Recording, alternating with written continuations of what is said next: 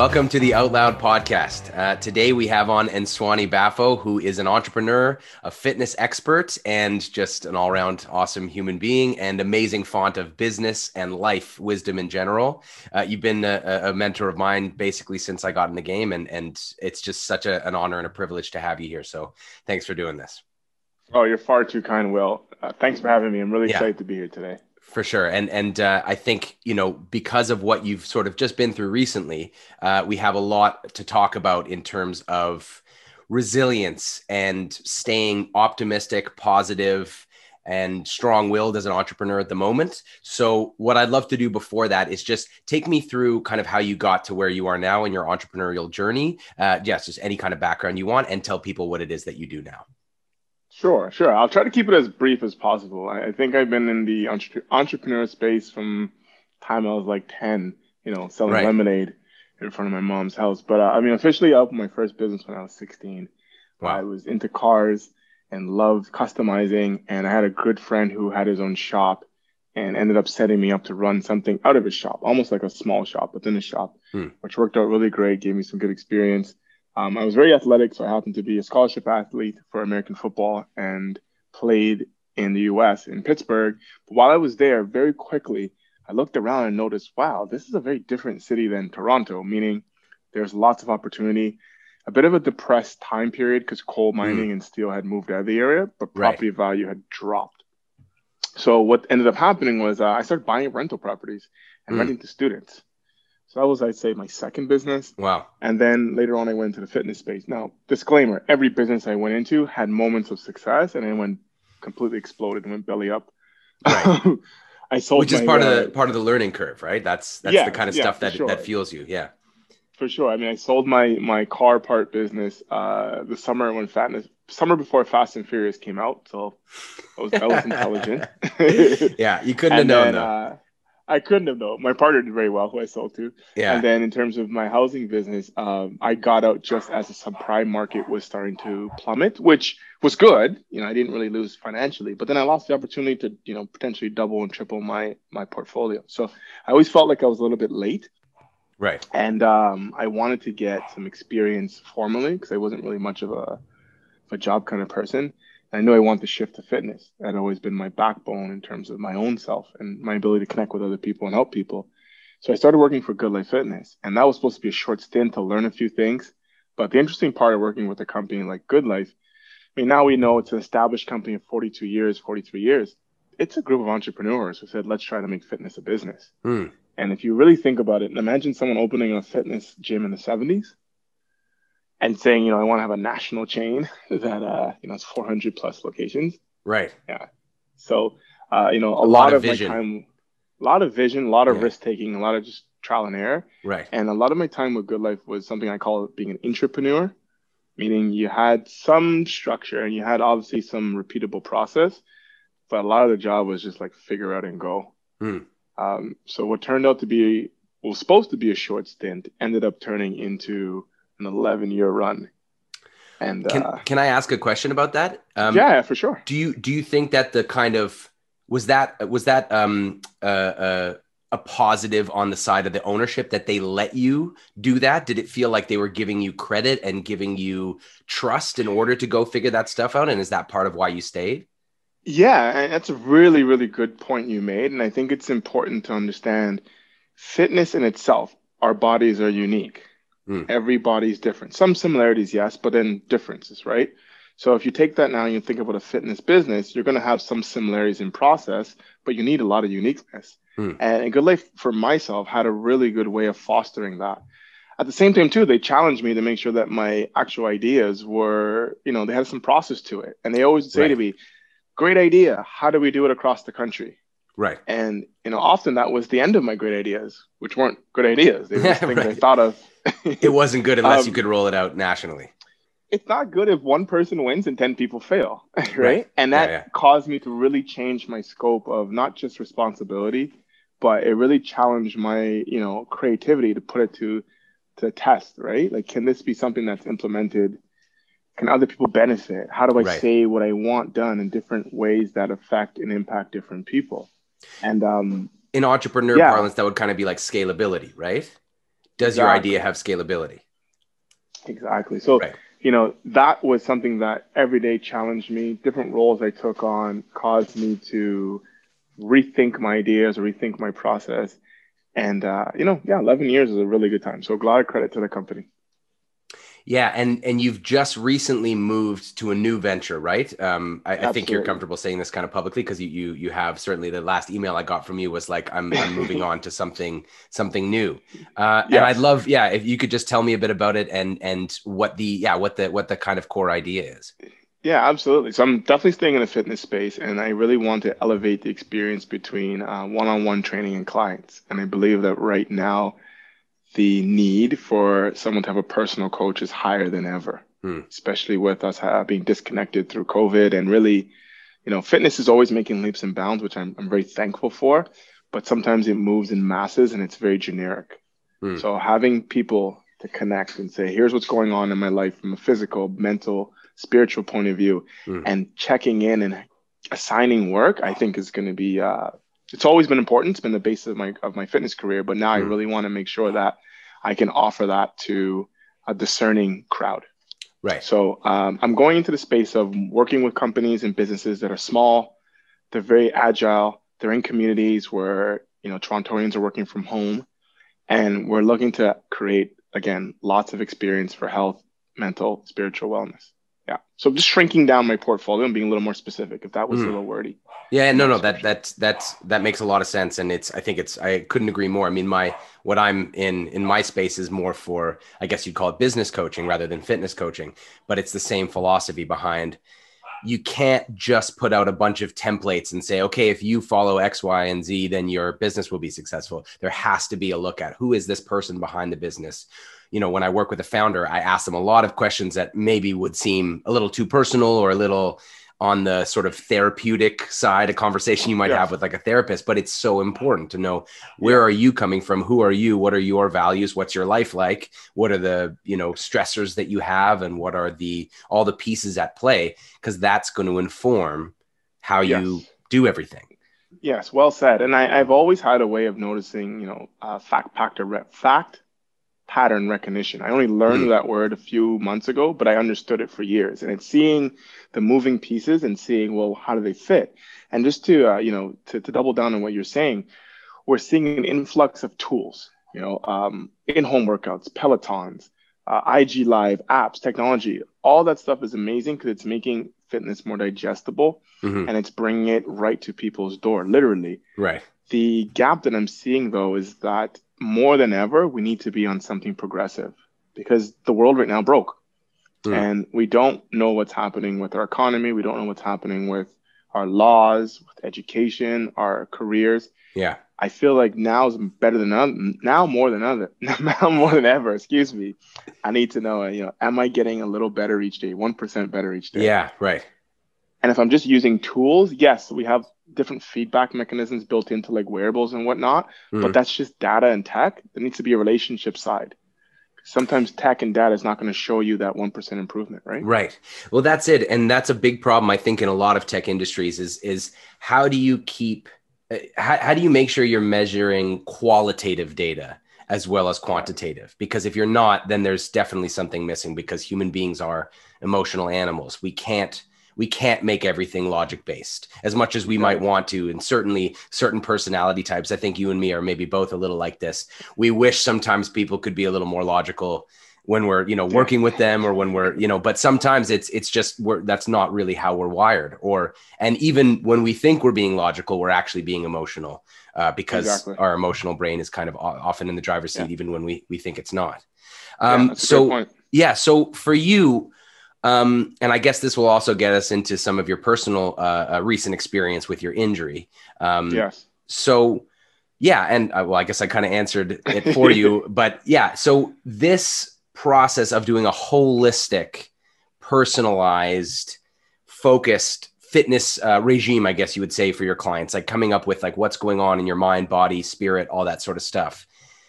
Can you talk a bit about where that philosophy comes from and whether or not it is influenced by your recent sort of health stuff? Yeah, absolutely. anything I bring to my clients or businesses or, cohorts, I'm always going to test it in myself. And really, it's an extension of what I'm doing for myself and my own Right. fitness, my own regime. Um, I love performance lifting. I love the feeling of, hitting certain numbers or hitting certain markers. I want to look good naked. There's no two ways about it. Those are Yeah. major We all do. motivating Yeah. factors. Yeah, we all do. Yeah. But I know the benefit from fitness comes from, the fact that I'm practicing micro challenges Mm. constantly Right. and building resistance towards that and really doing it in a controlled sense where if the challenge gets too hard, I can easily just stop, right? Right. And or I can find other strategies in order to get through the challenge in a Mm. very small microcosm that's safe. And I think often we don't look at fitness that way. So for myself, I'm on a good path. Life is good. I got a beautiful wife, great kids, Mm. and my career with good life, fantastic. There's nothing wrong with it. The direction the company is going was great. I was definitely one of their key pieces. But then again, if I'm looking now to make sure that I'm practicing for the future or making sure I'm resilient for the future, I have to step back and really analyze and say, what's going on in my body, right? So for myself specifically, I've had an underlying abdominal tear, which turned into a hernia, probably 2 years, probably a little longer. 2 years you were dealing with this. Yeah, yeah. Now it wasn't acute. It wasn't something that happened, on a heavy lift or moving a couch. It was Right. from overuse and a poor pattern Mm. that I was recognizing but not giving the attention that I needed. So in Right. 2005, I had my right ankle and right leg reconstructed from a football injury. I had 2 surgeries to put a pin and some plates in there, a plate and some pins rather. Mm. And that was always going to be something that requires a certain amount of attention. Right. And when I'm in the right headspace and everything's going well, I'll spend 20 minutes doing that and 40 minutes doing my other exercises. Right. That doesn't always happen. Sometimes I'll Yeah. take 60 minutes doing bicep curls. Yeah. Yeah. Because Yeah. summer's coming. The I don't vanity feel so muscles. good. Yeah. Yeah. Yeah, I Yeah. don't feel so good in my t-shirt. I'm doing a presentation. I'm doing Yeah. push-ups Yeah. to make my chest bigger. Right. So, I knew I was on borrowed time with that. And I always thought the injury would happen downstream. Excuse me. I always thought the damage or the collateral damage would happen downstream. But the body's miraculous where it'll shift and move and try to put things off as long as it can. Mm. Mind you, too, I'm an avid golfer. I played 2 rounds a week. I played football before COVID a couple times a week. Mm. I'm running with my son, biking. So I'm using this a lot. Yeah. Right. And any type of dysfunctional pattern or, micro misalignment, you times that by a few thousand, it's going to show up and manifest. Right. So it manifested as, oh, what's that? That feels weird. Okay. And then all of a sudden it started becoming more visual. Like I can see it in my lower abdomen. Like a And then scar or some kind of no, cut? like a protrusion. Damn. Yeah. That sounds scary. I've had some. But- I'm no stranger to injury. It's more Right. like what's going on there, right? So it wasn't scary enough to make you go, "Oh, I got to take care of this right away." You were kind of like, "Oh, I've seen something like this before, so I'll just figure it out." It's more like, yeah, I should took a list right away. Let's get back to bicycle. Yeah, right. Yeah, that's a classic dude thing too. It's like you're like, Dude I'm thing, fine. right? I'll lift my way out of it. Yeah, let's Get off. a Yeah. couple more pups there. Yeah. A couple more bicep pups. Yeah, and I mean, it came to the point where my wife was like, dude, now. Hmm. Go right now and research it. So I went in for a consultation at the Shoulder's Clinic, which is world renowned, and we're very fortunate. Actually, let me digress for a second. We're very fortunate to have some forms of private healthcare in Toronto. Shoulder's is one of them. It's also unfortunate that these things are not talked about or made readily available to everybody. Right. Shoulder's is just in North York, Thornhill region. It's a private hospital. It's set up like a big house, like a mansion on a beautiful piece of property. And everything about their procedures in terms of how they did the surgery to the recovery to even your group. You have a buddy that you go and talk to who also had the surgery, who you keep in touch with as you're healing after you leave the hospital. Right. The grounds are meant That's for huge. walking. Huge. Yeah. Like there's days where I pushed it too far and I'm thinking, oh my God, I popped a stitch. And I would text my buddy, and Mike's like, no, I did the same thing. You're okay. Put some ice on it. You'd be just fine. Yeah. I mean, you can't quantify how important that is to a recovery process. That's Right? somebody to talk to about exactly what you're going through. Who knows? Exactly That's, what yeah. you're going through. So, I mean, it was so cool to have that experience. But at the same time, too, I felt a bit of guilt, like, wow, this is not available to everybody because it Yeah. costs money. Right. But I mean, just tied back in, like I knew I needed to take care of it, and I knew by taking care of it and having the surgery, I would go back to zero. Yeah. So It's yeah, that commitment of like, once I commit to taking care of this, then I have to stop. I have to stop. No heavy lifting for 5 weeks. It's the end of golf season. No golf. And my weights now are like 3 and 5 pounds. It's that mental challenge as well. But I Yeah. knew again, if I'm going to step in the right direction with my career, my next venture, my family, I can keep going. Everything is good, or I can take a step back to potentially go forward. Yeah.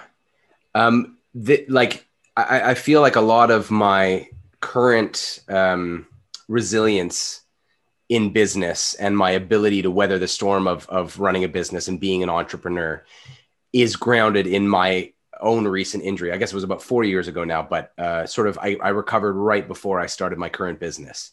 And I injured myself actually when I was doing my other business out in China. And that sent me home from there. And the lessons I learned about myself, about, as you say, these challenges, about, I guess, investing in slowing down and stopping for future gains, about being better when you come back. And all of the mental work that I had to do, like going to therapy, talking myself out of the depression and the anxiety that came from, I went from being a co-owner of a business in China that was doing quite well. I had a girlfriend who was there, and she, obviously stayed in China when I came back. And so we had to break up. So being with somebody, living on my own, having this great company, having freedom and independence and a great job and something that I felt passionate about, to back on my mom's couch, with Yep. her literally helping me get dressed and feeding me. Right. And so Right. the damage to my ego and my like sense of manhood and sense of adulthood and everything was tremendous. And so all that work of like getting through that and being okay with it, and being okay with a slow recovery process, being okay with not pushing myself too hard, but learning how hard to push. And then I know, as I say, all of the mental work of going, okay, this sucks. Yes, for sure. Yep. But it's not the end of anything, Yep. or the end of the world. It Right. will get better. It is okay. It's okay to be vulnerable. It's okay not to be strong. It's okay to get out of shape, and Yep. not look your best. It's okay not to be dating and have a girlfriend for a second because you're, recovering. It's Yep. okay to even just feel like shit sometimes. So all that stuff I feel like has placed me in a really good position. But so, yeah. And I wanted to ask you about that because you said you had a first injury, right? With your ankle and knee. Did Yeah. you, So was that one harder because was that your first kind of big injury? yes, yes, and the clarity that you spoke about now was not there. Hmm. I had my injury on October 11th, 2005, 7:13 p.m. It was the last football game I ever played, and it was a Hmm. move I've done 1,000 times before. This time, my leg stuck in the ground, my body turned, cracked my fibula, tore all the ligaments in my ankle. And I Brutal. remember in that moment, I was in upstate New York. I was at the opposing team stadium, so they took me down underground to do the imaging. They had the makeshift clinic there, but it was their doctor. And I'm just going to grab a piece of paper to give you an example. He came back with the imaging. He's like, okay, son, very common break. When I look at this imaging, I'm looking for a space between your talus, which is a bone in your foot, to Hmm. see what the ligament damage is. If it's less than 3 millimeters, you'll be fine in a few months. It's bigger than that, you might want to think of a new line of work. And he took the imaging. This is my fake imaging. Yeah. And he's like, whoa, that's like 9 millimeters. Smacked me on the back and was like, good luck. And rolled out. That was it. Wow. Just because he So was for all the of other the team, is that, you think that's no, why he didn't it give a just shit? it was small school football. To him, he was probably thinking, this kid's not going to the pros. It's a suck. Maybe his good luck was genuine. It just was. Hmm. He's a doctor, right? Maybe he's a little Yeah. more transactional. Just not great bedside manner there. Like, it's just, No, yeah. no, it was a solid My slap on the doctor did the back. same thing, by the way, though, the way he reacted to my MRI. He was like, whoa. And he actually said to me, do you mind if I keep this? And I was like, dude, yeah, what the fuck? Thanks. Yeah, thanks. Yeah. But I mean, yeah. So I mean, the process of understanding like injury really is a gift. I get that now. There's Yeah. a really good book by that title, "Injury is a Gift" by a guy, and I think it's Ben Schofield, who's a Hmm. world record powerlifter, and he talks about that. You know, if I look back to life prior to October 11, 2005, yes, I was, 6% body fat and I was jacked with muscles and I was a scholarship football player. And everywhere I went, someone wanted to buy me a drink and every Yeah. girl was smiling at me. Right. But the destructive habits I had were just going to lead me to a bigger crash at some point, right? Right. I didn't eat well, didn't sleep well. I partied hard. Hmm. I didn't really think about my body in terms of longevity, right? Yeah. Which rewards you in that time period because it's the mentality you need to go and run yourself into someone 2 times your body size at full speed. You can't You think about need that. longevity. Yeah. Because You're you not wouldn't do thinking it. about Yeah. longevity. No, it's a gladiator mentality. And it was good. Yeah. It served the purpose. I love the game. I'll never take away that point. But if I Hmm. hadn't transitioned out, I have friends now. I'm 38 years old. We haven't played in 15 years. They're not in good places. They didn't transition well. Yeah. So I feel like that break, it forced me to start the lessons you spoke about. And it was an ugly road. It was about a year of, daily rehab. Second surgery came a few months later. I had a very patient, very professional, amazing team, which I owe my recovery physically, mentally, and spiritually to them. Hmm. But, on the other side, you start realizing, oh, I should stretch more. I should Yeah. move more. I should not lift. Like it's my last day in the gym every single time. And what's this thing called, water and sleep? Imagine I was an athlete. I was an athlete and Yeah. those things weren't even encouraged, right? It's a different time period too. Right. And it speaks a lot to how a lot of the athletic systems are run, especially college football. It's just a mill. Beat you Yeah. up for Well, 4 years and yeah. it's like a commodification, right? Like that's what that story you told me about going into that imaging session with that other doctor. It's like he's treating you like a commodity. And he's kind of going like, yeah, oh, if you're not going to be a pro, then I'm not going to invest my care into you. And, oh, this is a bad injury, but not my problem. So, Right. and Exactly. so it seems like with a lot of athletic programs, especially, they kind of like, really milk the young kids for what they're worth and then kick them to the curb when it's done. Absolutely. And that's it. I mean, I remember too, people would say, oh, you're so lucky you're on scholarship. You don't have to pay for school. And in many ways, yeah, again, experience, it was invaluable. But I mean, if you break down 70, 80 hours of work, a week, times 4 years, $100,000 scholarship, you do the math, it's minimum Yeah. wage, right? Right. And the reality is, they're getting every dime. And Yeah. my least enjoyable time in sports was during that time because it was really a business, and it was really a very rough business in terms of how it treated you. But I learned so much. I learned from experience, and I learned, I better take care of my body, and I better learn the nuances that maybe are not as popular in terms of like movement and Yeah. flexibility, and then again spiritual practice and food and so many things that I don't think would have come in 2005. So Right. this time around, as I noticed, well, to me, the world got injured. Yeah. Right. COVID's the big ankle sprain. Yeah. Yeah. Yeah. That's right. And you're started seeing looking how, and say, and you're seeing how different people react to it, based Right. on their own experiences. Right? You're seeing the people that say, just put more plates on, bro. Don't worry about that. Right? Yeah. Just trying to power the way through it. And I get that. Then you're seeing some people saying, oh, I just got hurt. I don't want to play no more. I don't want to play ever again. Look what Yeah. happened when I played. Right? And then I'm seeing the people saying, yes, this current situation caused the injury, but what was I doing prior that didn't have me prepared? And then what can I do now going forward in case something like this happens again?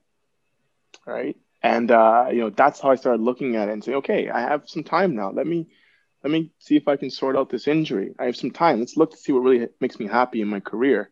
Let me think about what life's like and what life is going to be like at 50 and 60 and 70 and 80. How do I want to live? How do I want to move? Yeah. What type of time do I want to have for my kids? And, what can I do in the next 5 years to give me a 40-year return on investment? Right.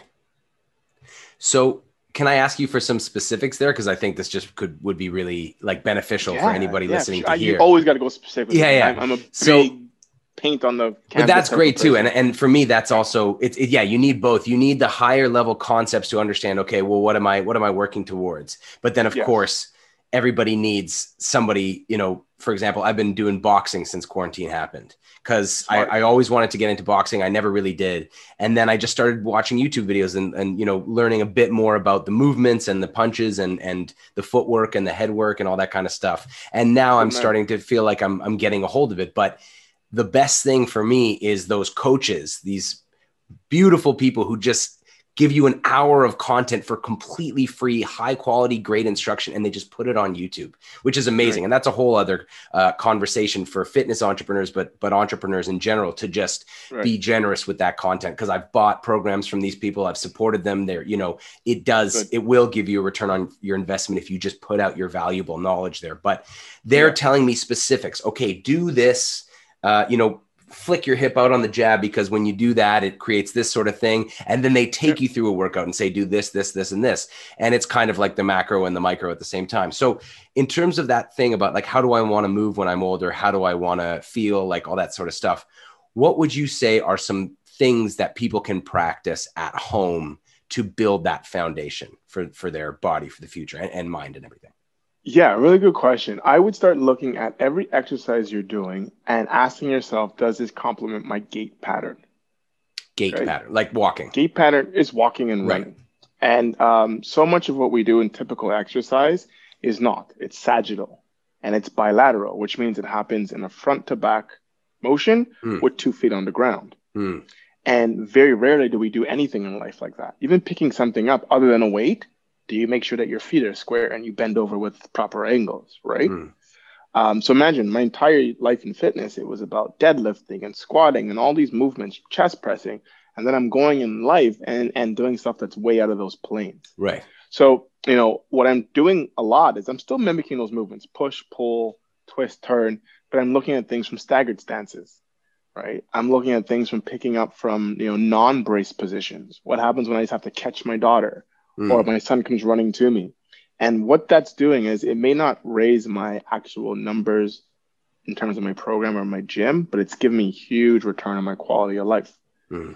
especially in the space of energy. Energy really is going to help us do anything, whether it's running your business, starting a new business, hanging out with your kids, thinking about a pet, or even just being engaged, right? And entrepreneurs often have a lot of hypervigilance where they're up all day long. Mm. So when the day ends, it's like, bleh, Yeah. what Yeah. Yeah. what do you want to eat? I don't care. What do you Yeah. want to watch? Whatever you want to watch, right? Yeah. So if I can keep my energy levels high throughout the day, then I can be better in all my spaces. And if my training is sometimes robbing me of that, then what's the point, right? Mm. So I've taken a lot of compression out of my workouts as well. So I'm not putting things on my back, or I'm not thinking about, again, how much can I lift or those things like that. So at home, I would really do some research and say, like, look at your gait pattern. Simple things, like throwing, Yeah. Because like I guess going outside. you get the twist, you get the transverse abdominis thing. Transverse, Yeah. you got it. It's transverse, it's sagittal, and it's a little bit frontal. It's three Mm. planes in one. And it's something that we're designed to do, Yeah. right? Right. Before the gym, it was, see your food, run after it, and throw something at it, right? Right. Yeah. Yeah. That's right. Right. Yeah. Now, I'm not saying you have to be, primitive. Still use your Peloton and use your weights. It's still fun. It's still cool, but just don't get tied to those feelings. Take them Right. outside and see how they translate, right? Yeah. And then I would really say, like, again, where do you want to be in 40 years? Is aesthetics the most important thing? Okay, if it is, then, do you need to add 40 pounds of body mass right now? It's been interesting to watch my peers really struggle with the change of not being able to go into a gym and lift heavy weights. Yeah. For sure. Right? Like what were you holding on to? It's a Right? What were crutch. you? It's a crutch, really. And And that crutch, sorry, go. sorry to cut you off. I was just going to say it's a crutch that's also tied into our self-image.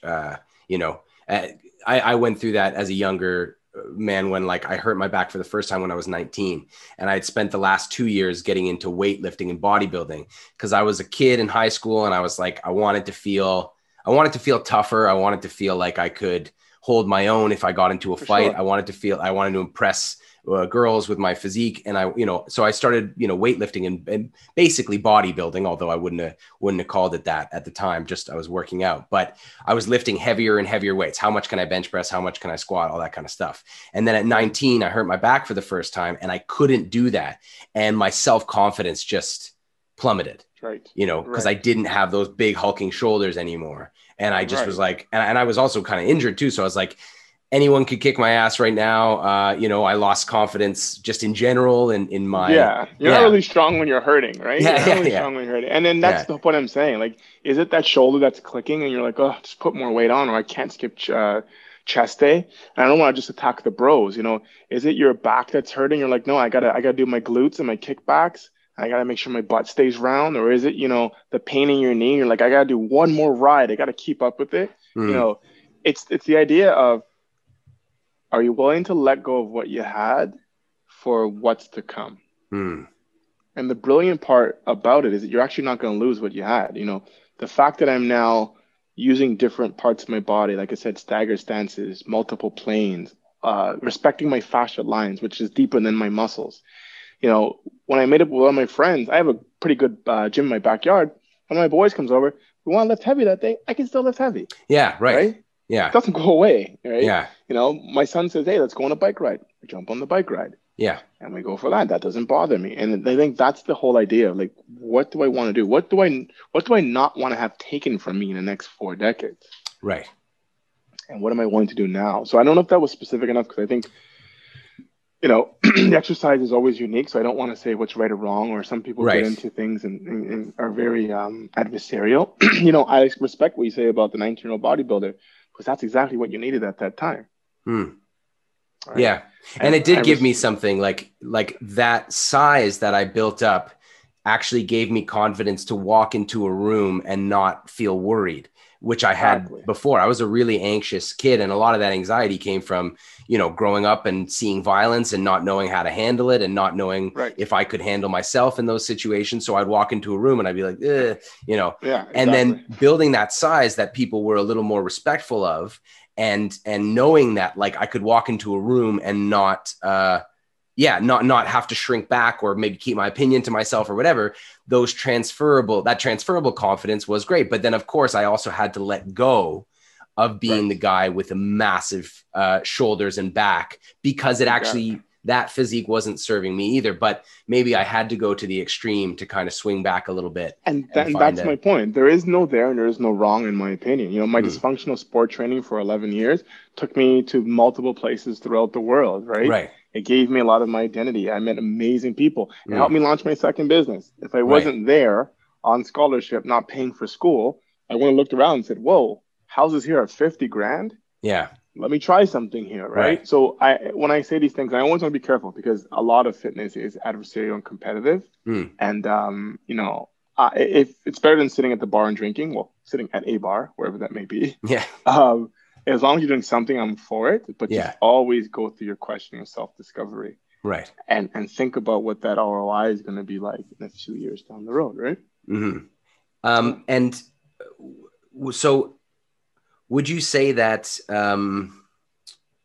there is a good movement in the fitness industry towards, let's say, the mental health side of things? Or would you say that's still a little bit behind? Because what I learned from my injury recovery as well was about pain and chronic pain, and how if you're stressed or anxious and depressed, which I was, the limbic system in your brain, where that is held apparently, can amplify and distort pain signals. Even after any structural and tissue damage is gone, the recurring pattern in your brain is like, oh, fuck, my back's hurting, or whatever. For me, it was my lower back, but whatever, there's pain. Oh, don't do that movement. Oh, I'm going to spasm up because I don't like the way you're walking. And then learning to meditate, to go to therapy, to practice mindfulness outside of meditation as well, like just like mindfully moving, chopping vegetables, doing dishes, getting groceries out of the car. That to me, that really was the turning point for my recovery, when I met a doctor who explained that to me. I spent about 8 months doing all the wrong things. I was taking nerve blockers. I was considering therapy. Wow. I was on Percocet. I became addicted to Percocets, which was dirty. Like, I went down that road. I went down that road with my leg. Yeah. Right. Tough gig. How long were you taking Percocets for? I went Percocets from the month 1 through month 6. That was about almost exactly how long I did it too. And one day I sat there and I couldn't remember the last time I took a shit. Yeah. I literally could not remember. I was like, that's one of the worst parts of it. Was it a month ago? Yeah. And I was like, you know what? I gotta go. I gotta get off these things. So this time around, I knew I had to manage my pain. So I went, Monday was surgery. By Wednesday, I said, I'm not taking anything after that. And that was a little premature. I had to go more till Friday. But after that, it was off. Yeah. I know how quickly you can just numb your senses and completely turn off your proprioception. The first Percocet I took after I got back from China. So I was in China for 2 weeks with this injury, trying to get better there. I had sciatica, and I didn't even know what sciatica was at the time. So I had 2 weeks of going to Chinese hospitals, not understanding the medical advice I was being given, and not being able to walk. My girlfriend there was taking care of me. This is my ex now, but she was literally waking up, cooking breakfast, bringing it to me so I could eat with my medication, going to work, coming home, and then cooking dinner and doing all the dishes. Like, she was like superwoman taking care of, but it just obviously wasn't sustainable. And I couldn't do anything. I couldn't figure out what was wrong with me. So finally I came home to that, the sweet Canadian healthcare system and OHIP. And which was great. But the first doctor I went to was like, here's something for the pain, Percocets. And the first one I took, I was like, oh, this is the best thing ever. Cause it was just instant numbing, like instant numbing of all the worst pain. And then, of course, I got hooked, and all this constipation, the feeling of like, I remember taking one and being in a public space, and I felt like I didn't belong there. I felt kind of like, you feel very detached. It's a very strange feeling. I think though that's the first sign of knowing you had enough. And as you're saying that, the whole time Percocet, Vicodin, playing football, like my injury was when I got an actual dose and a prescription. Prior to that, there was no prescription. Those things were just being passed out like Skittles. Right? From the staff of the team? Yeah, it was something that I didn't realize till after I finished playing how serious it was. It just was never like, oh, I need this, get a script. It was like, let me get that. You have Perk 30s? Yeah, I got Perk 10s. Yeah, and you just pass them around like pogs, right? Man. But I don't want to lose sight of what you said about, do you think we're moving towards that? And I want to make sure I'm very clear in my thought process. The fact we're having this conversation, the answer is yes. But similar to how you said at 19 you had the big muscles and you were in pain and it took you a while to get detached from that, the fitness industry is in that same place. And I believe in the last 5 years we finally got the just attention that we deserve. And you saw that with the explosion of boutiques and boxes, and all celebrities are endorsing fitness, and that's amazing. But we're still very much in that look at me stage. Yeah, right. To the point where I know a lot of fitness professionals that are struggling with all type of addictions, all type of mental health issues, even addiction to exercise. But that upholding the image, because it's so new. It's like that first time you see your little muscles pop out. Yeah. Because it's so new, you don't want to let it go. Yeah. COVID has caused everybody to you have to take a break, which will help. But I'm still not seeing that transition over to what this truly means in terms of a holistic approach. It's still, get jack from home, get lean from home. And what I truly believe, what I believe is going to happen, I think a lot of people, no, I shouldn't say a lot. I think a certain set of the population, their eyes are going to be opened. And our government is doing a really good job displaying their priorities. They're telling us what they think about our mental and physical health based on their restrictions. They're giving us really clear evidence that you want to stay out of the sick care system the best you can. Right. And what are those messages in your eyes? Not to get overly political, but like, what do you think the government is telling us with these restrictions? I think they believe that they don't believe in prevention, or they don't have an understanding from a personal level. Because what I see every day is obesity going up, mental health going up, domestic violence going up. Yeah. And all we're getting is more restrictions on things that we know are not contributing to the virus. Right. Okay. Yeah. And when I say that, again, I don't want to go on a tangent, get political. I just believe that some people are going to say, you know what? I see it and I don't want to go that route. I don't want to go into an overcrowded OHIP system where medication and surgery are going to be the outcomes. Yeah. I want to take my health by the reins. And with that being said, there's going to be certain professionals that can. Oh, did I lose you there? I lost Sorry, your buddy. video just for a second. Yeah. Sorry. There's No, going to be that's all certain right. professionals that can deliver that service. Right. Is it going to be the masses? I don't think so. I think actually it's going to get smaller.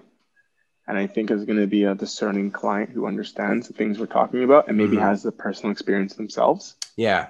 Well, because I wouldn't have had, I didn't, and I believe wouldn't, although I guess I wouldn't, I don't know, but I believe I wouldn't have this knowledge about, or even this value system that I do now without having gone through the injury. And my value systems now are a lot more longer term focused. They're a lot more, focusing on sustainability and happiness rather than big biceps and looking cut or all that kind of stuff. And so, and for me, again, the mental health side of things is so important because I believe, so this is a bit of entrepreneur, I guess, philosophy or whatever, or what have you, but I believe that under all our pain points that as entrepreneurs we're trying to solve for the market, there's one that exists under everything, and that is emotional well-being. Right. And the reason I say that is obviously, the need for survival is huge. And obviously we need to eat, we need to kind of have somewhere to shelter, we have the hierarchy of needs, Maslow's pyramid and all that sort of thing. But underneath all our current problems, now that we've kind of, conquered nature to the point where most of us are not in danger of getting eaten by a wild animal as a daily worry. If there's something wrong with your money, if there's something that you're wasting time on, if there's something going wrong with your family, if there's something wrong with your physical health, all of these are problems, but usually because they're affecting your emotional health in some way. For example, if you're wasting time, but you're loving what you're doing, then there's no problem. If the time wasting is not painful to you emotionally, then who cares? Like you can spend 6 hours on a beach, reading a trashy thriller novel. And if that's where you want to be, then that's fine. There's no problem. If your sister doesn't talk to you, but you've done the work to become okay with that, and for whatever reason, you guys can't make up and you can't fix this problem, then that's not going to be as big a deal as if so these other pain points like family and physical health. And like I said, for the injury, my physical pain was so much worse when I allowed it to be really screwing with my mental health. Once I fixed the mental health side, it was a huge turnaround. And I agree. And I guess that's why my answer was so kind of, gray area, because yes, and there will be people who understand that from experience, and there are going to be other people who want the distraction. And that could be Percocet, it could be social media, it could be, all the things, augmented reality is doing amazing things that I believe is going to help exactly what we're saying, but it's also just going to cause you to drift and plug out and not deal with what's going on. So I wish I can say, fitness is the great, savior. I believe that in my own practice and the people I know and the ones around me, and that's my mission in life. But I also know, with commodities, you always have to be ready for for a little bit of dissatisfaction, right? Yeah, absolutely. And I think too, in the entrepreneur tech, especially tech space, people trying to come up with tech solutions for the future. We see this in the movies like The Social Dilemma and stuff. It's that all of these technologies are not being made with any kind of human emotional well-being metrics in mind. They're being made. That's the scary part. The business. That's the part disappointing. It's a business case. It's a business case. How can I get more whether if it's a marketing tool, more engagement likes shares. Yep. If it's a fitness tool, how can I get them to spend more money on the subscription service? How can I hook them so they need to keep upgrading their payment structure? Whatever the incentives are, all based around sucking our attention in and not making us feel better. Right. So I want to really touch on that right there for a Sure. second, because the grand prize is our healthcare system. It's inefficient, it's bloated, it's ineffective in many ways. And I do believe that tech will help support it. I do hope it will make it more available to more people. But I also have to be ready for the fact that everything you just said just drives people towards, paying to stay alive. And that's the dangerous part that I don't feel confident in some of these big companies. You start tracking my information and almost what my value is going to be on the back end when I'm sick. Wow. Yeah. I hadn't thought about it in those terms. That's really depressing. I think too much. Yeah. Yeah. I mean, it's really hard to obviously dissuade entrepreneurs from making money as their primary incentive. What I have noticed in the startup space a little bit is there's a lot of purpose-driven and social impact-driven businesses, at least in my little circle. So, who knows what the larger picture really is, but I am given hope by a lot of these incredible entrepreneurs who are like, I'm worried about what the triple bottom line, which is people, planet, as well as profit. Right. And so I think the biggest thing you can do is just make sure you start taking care of yourself and those around you. Because if we all do that, that's going to have a very big ripple effect to where, that will inspire maybe at a point where, a company takes on a massive influx of capital, and that capital may not have the same alignment as the original agendas. Maybe now you have a staff that says, no, we're not for that. Yeah. Or shareholders or even the marketplace that says, wait a minute, you guys are changing.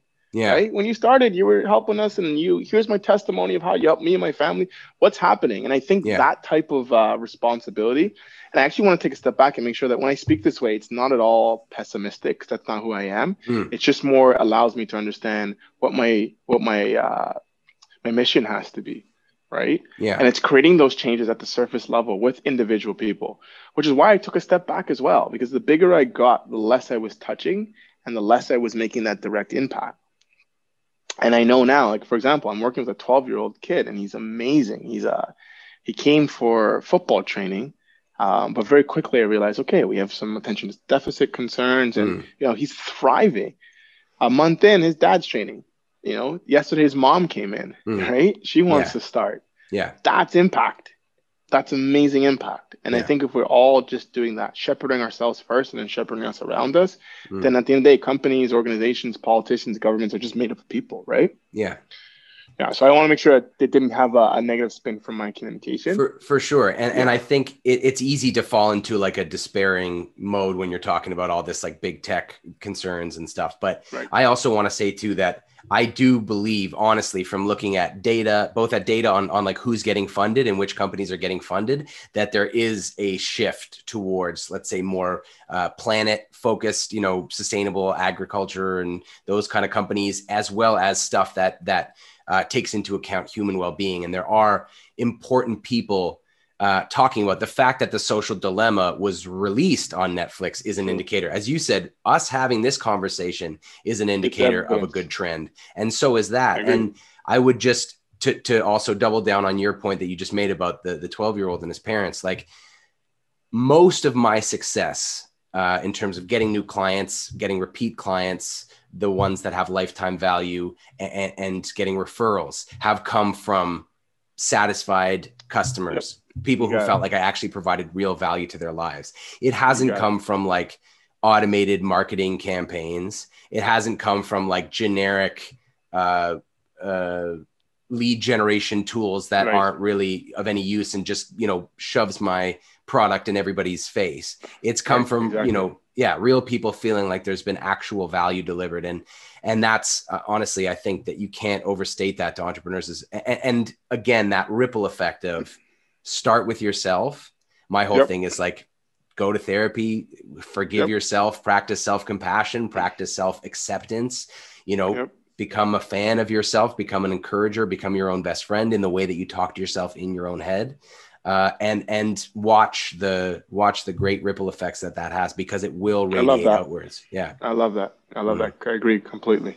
Yeah. All right. I think that's a great place to leave it.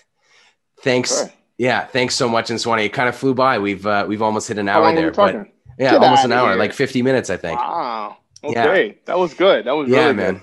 For sure. Thanks so much for doing this. I'd love to have you on and talk about, because I know there's so much more. Every time I talk to you, you know, offline as well, I always just leave with so many good ideas and just kind of buzzing. So I really, really appreciate this. And yeah, I we'll catch up received your soon. words. The feeling is mutual, and sure, I'd love to talk anytime, Will. Okay. Take care, man. Be well. Thank you so much. Bye. See ya. Bye.